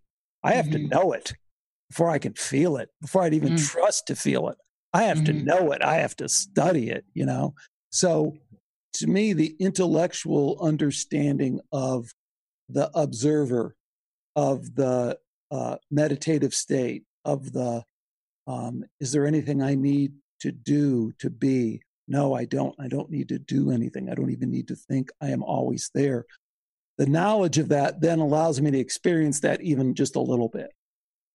In that, though, and so I agree. And I think that one of the things I always talk about, I feel like my whole role in life, I came to this feeling like I was an observer. I was always estranged from the race. You know, I was always kind of in the corner watching and love observing. And part of all the chatter is is pushing it out of the circle and observing it in that way. Like this whole thing Jung was talking about in observation of the unconscious, in his encounter with the unconscious, was the projection into the outer world. So by doing this and having these kinds of discussions, we're only talking to ourselves in the end. But that idea is big because we're all part of that somehow. There's somehow we're all woven into it. And even though we can envision that we're projecting all this out, that all this is just outer world stuff, in the outer world exists you and Jerry. In my outer world, now I've got Alex out there, I've got Jerry and people in the chat and all this. And so I'm observing more of what's going on internally. And so the chatter serves a greater purpose, I think, sometimes. It's like building an ant mound. You dig out a little bit of earth and you put it on top, and then eventually you have those great big monuments to all your digging. I hear you. I don't know. That's just me going. I think it's a big mistake to diss the chatter. It is, Yeah. It's like, I saw this I heard this great bit of advice. I always love watching and listening to Rick Archer's show, Buddha in the Gas Pump, Buddha at the Gas Pump. I'll plug his show every time I can because it's this smorgasbord of people who are in this process of awakening, enlightening. But one of the recent guys I heard on there that I thought was really good is Baba Shiva. I forget his name, but you'll find Baba Shiva on there. Older, pure yogic guy, from India, 40 years and all that. But there's a channel. He's got a channel on YouTube. Yeah. Well, people around him. I subscribe. I love him. So there's this story, Nish. See if you remember this that I thought was really good. He goes, this was so practical. This is the part that connects me because it is practical in the sense that I need that practical experiential stuff before I can kind of jump into the spiritual stuff. Mm-hmm. Some guy asks a question and goes, hey, I can't meditate. Every time I meditate, my stomach just gets in knots, and I'm like, man, I've been there. I know what he's talking about.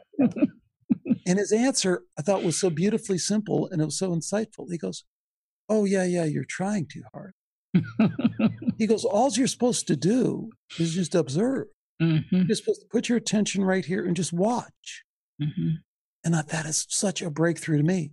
The way I interpret it and I've written it down to myself for my daily reminder of meditations is it's the easiest thing in the world. The easiest thing in the world. No matter how much I'm drawn to, going to Monkey Mind Hang or getting it, this is easier. It's easier than all of it because all I have to do is just watch. And there's a truth there that is like, the intellectual truth is, how could it be any other way? Absolutely. It's natural. If it wasn't the easiest thing in the world, it wouldn't be true. So all the rest of the stuff we create is all the Westworld stuff is more complicated than the easiest thing is just to observe.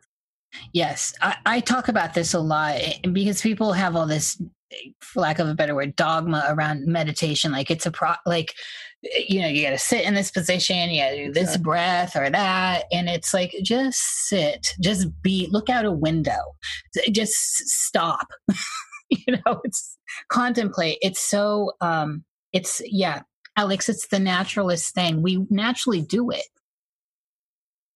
And we don't allow so then what? The chatter in the outer world. What are you doing? You should be being productive. Yeah. It's that kind of stuff where, the world around us is kind of says, well, you can't just sit there and look out the window, or you can't just, you have to be doing something. They have to be filling the space with something that we can see, the we's in the world. And so in a way, it's like, I'd heard, oh my God, this is so funny. I'm not going to say it, but if like in nature, if you dig a hole, nature covers it, fills it in. So it is so simple. It's so simple. I love hearing your the emphasis in your voice, because I know that. Well, what is going on here? Yeah, it's knowing it and knowing it at a different level. So it's like, but it's cool. It's fun.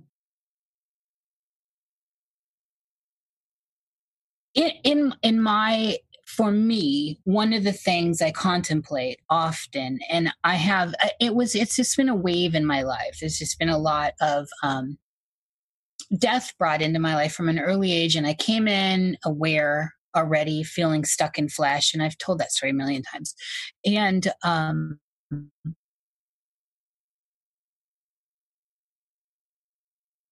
the issue's still there. You kind of emptiness is oftentimes. Am I back? Yes.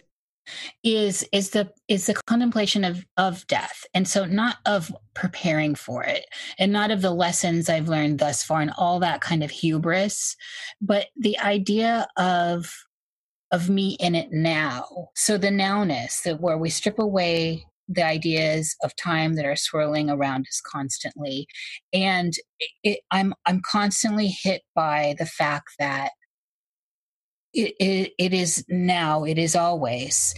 And one of the things that leads me into talking about dreams and people's experience of dreams is because that's such an easy gateway to get to that conversation.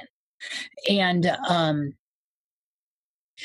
in my personal experience with lucidity in dreams, and I want to state that I loved your ideas that you brought forward with the in and out of lucidity through dream, is those moments when I'm like, yes, I'm in a dream. So there's, Nish is sleeping.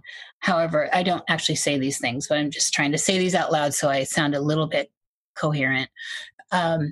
Is okay. So this is it. This is whatever my state of awareness is at this point, that's not attached to, once I move through the scare factor, because I did go through a scare factor when I realized I was dreaming and feeling like maybe I had died, right? That I think a lot of people go through that. Or am I dying? There was this ever-present taste of an eternity, like of a deeper sense of self that was not bound by the narrative that my ego is existing in at the time. Do you know what I'm saying? I do, intellectually. I think, yeah. I haven't experienced that, but I definitely hear you totally. And I've heard that from other people, and it's kind of like very intriguing.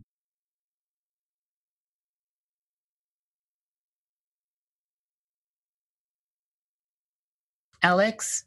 Yes, did you hear me? No, that was like one long robot. It's all you. It's all you tonight. I saw. Was it on my end? Because I saw Alex talking, and then all of a sudden a smile. I'm sorry, I didn't hear that. Well, I can try and tackle it again. I think we need to put more coins in the meter. We're at 2 hours. Yes, we usually wrap up around here, and so I guess.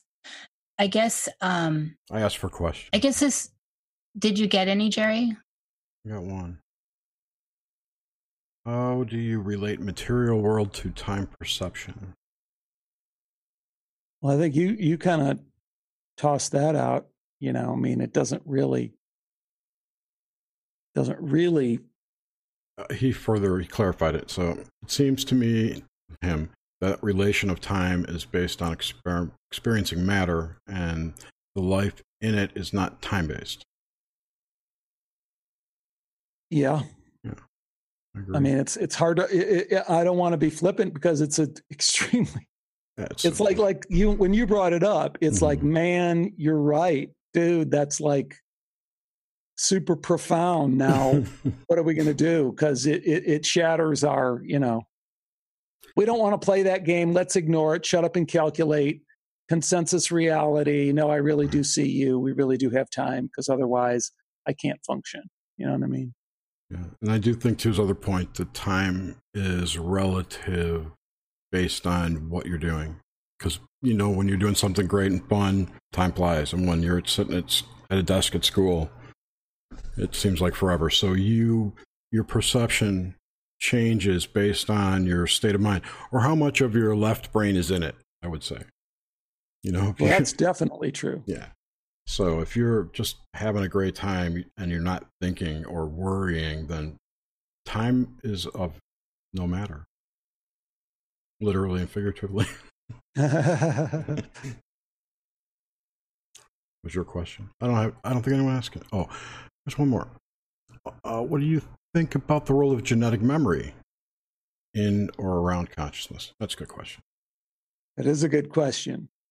And I think in particular, if you ever have to battle the skeptics, or if you have a grumpy old uncle that you have to sit with at the Thanksgiving table, a little story about epigenetics, it goes a long way in terms of yes. How does that little 6th generation chicken that's separated at birth still respond to that weird smell that was introduced to his mother long ago? And if no one knows that story, go and research it. But it's so funny also, just, we jump past in this whole conversation the materialist thing. But every once in a while, you just got to shake yourself and say, wait a minute, this is still the idiotic dominant paradigm that the whole term epigenetics, it's like, epa what? I mean, how is this? It's not above. I mean, it calls into question whether what we even think of as genetics has anything to do with anything. I mean, it's morphic fields of Rupert Sheldrake. It's epimorphic fields, maybe. It's also like, one of my favorite things lately is the whole neuroplasticity discovery. We didn't discover neuroplasticity. Anyone? Right. Columbus discovered the continent over here. It was here. It was here for a long time. He just sailed over and bumped into it. Neuroplasticity is the way that these jelly thing inside your skull works. We didn't discover that. Okay, we have another question from Seven Raven. That other question was from Effluent for you. Thank you, Tom. His name's Tom. And Seven Ravenwolf wants to know if you have any thoughts on the false white light story. If you're familiar with those. What is that? Now tell me. I don't know who started it or who. I don't know where the story originated, but there's a conspiracy story that the white light that people see when they die is actually the archontic tractor beam that pulls your soul back into the reincarnation cycle. Yeah, I have heard. I have heard. Okay. Interesting, and I would relate it back to what I was throwing out there as the kind of Occam's razor thing. Occam's razor to me and UFOs is that they're flying saucers from other planets. I don't know if they are or not, but it's a way out there explanation, but it sure as hell sounds better than anything else I've heard. The Occam's razor on death, what after death, near death experience, what that tells us is you die and you go to heaven. I don't know what that means. I don't know what heaven means. I don't know what God means. I don't know any of that stuff. But that's the Occam's razor. If you go look like Dr. Jeff Long, who is a radiation oncologist in Louisiana, who started seeing people die and got interested in the stories that came back when they didn't die, and so started collecting all these and organizing them in a systematic scientific way. And you start looking at that data set, it's overwhelming. I mean, yeah, people die and they go to heaven.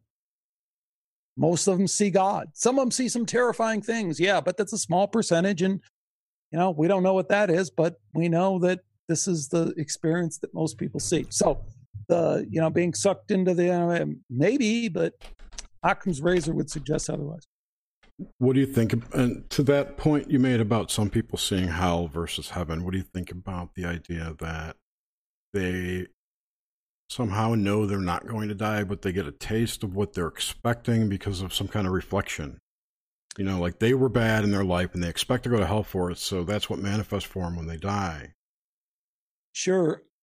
What I also think, and I've never really kind of shared this too much because it's out there. I don't have any way of backing this up. We won't tell. Well, it's in your guys' domain because it's the dream thing. What the lucid dream thing has taught me is the mechanics of this way that I create these stories, because I've been caught in that state of not only being in the lucidity, like I told you, but then slipping into the non-lucidity and saying that, oh my God, I'm just creating this whole thing right in the process. So then that definitely, Jerry, opens up the door to, oh yeah, I could create any kind of reality there. And that would be a perfect reality to create, as you could imagine if there are infinite realities, infinite parallel dimensions, whatever you want to call it. And your consciousness can only focus on one of them at a time. Put it that way. So yours is here. It's locked here for some reason. Imagine if you could unlock it and move before you die to another one. It's your life. You're allowed to be in it. Maybe those other realities are part of your dream, your other dreams, what you dream about. No, but thank you. I think one more question and then we'll call it quits. Yeah, I know what nootropics are. Do you have any thoughts on nootropics? I don't refresh my memory. Sorry, smart drugs. Makes your dendrites brushier. I think it's a good question. A related thing is I used to kind of really put down the AI thing. Back when I was in school, I went back to the University of Arizona as a graduate assistant to get a PhD in artificial intelligence. Oh, wow. Because I didn't want to work. I was like, this sucks. I want to go be a college professor. So I did that for a couple of years and I said, this sucks. I want to go do something. But I was right in the middle of that AI stuff, at least a little bit, so I've always been kind of like AI, that ain't gonna happen. But I've changed my opinion, and what changed it for me is I kind of like to play chess. I just play it on the computer and stuff like that. And it's interesting to me. And have you seen this thing where Google Go, or the GoBot?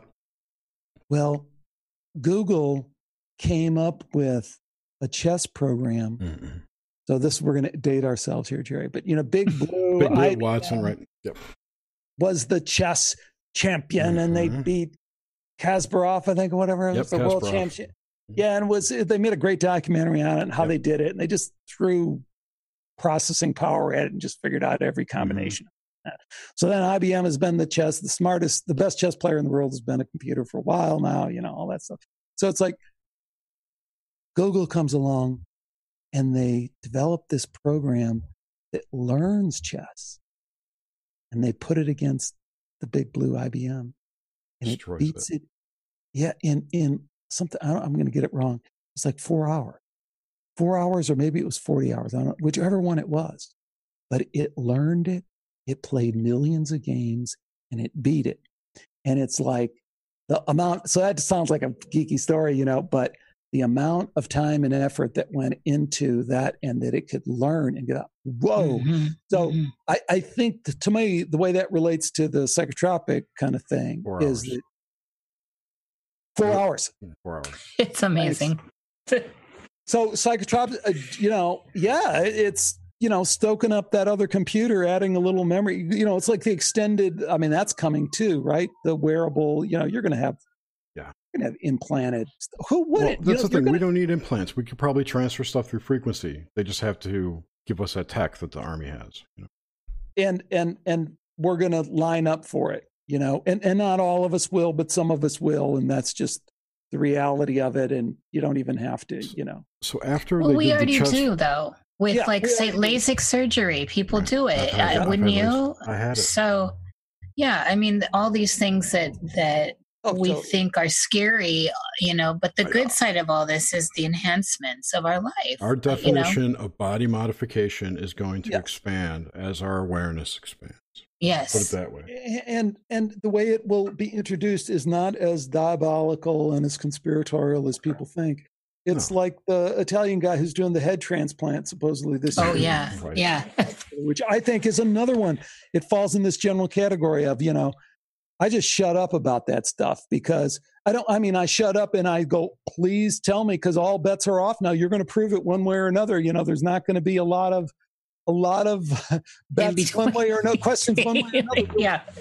But, when people wonder about the ethics of that, it's a good reminder of, you're going to have guys like, oh, they should never do that. And this, this.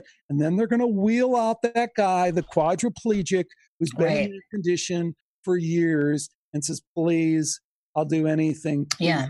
And you go, oh my God, because we all put ourselves in that situation. And we go, if I was there, I'd want that ability to make that choice.